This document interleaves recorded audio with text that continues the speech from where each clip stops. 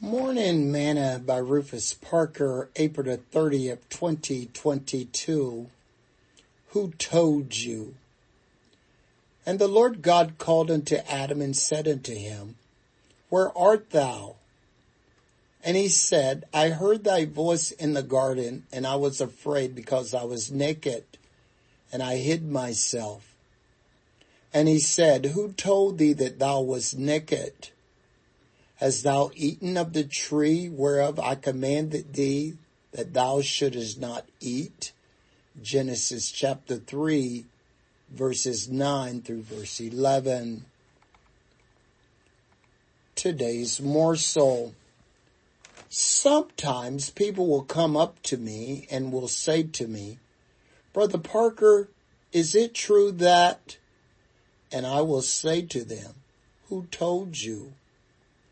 God wanted to know from Adam, who had told him that he was naked. God knew that he had not told Adam that he was naked. So who told him that he was?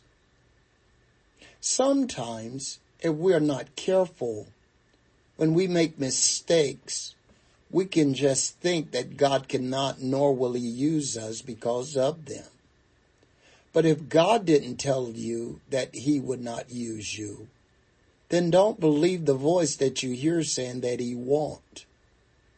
The mistakes that you may have made and that God has delivered you from just might be the testimony that someone else needs to hear to lead them to Christ. God wants you to be naked, open and honest before him. We need to listen to what he is saying to us. Sing this song with me today. Amazing grace shall always be my song of praise.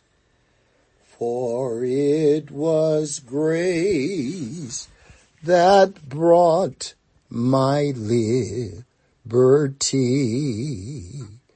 I do not know just why he came to love me so.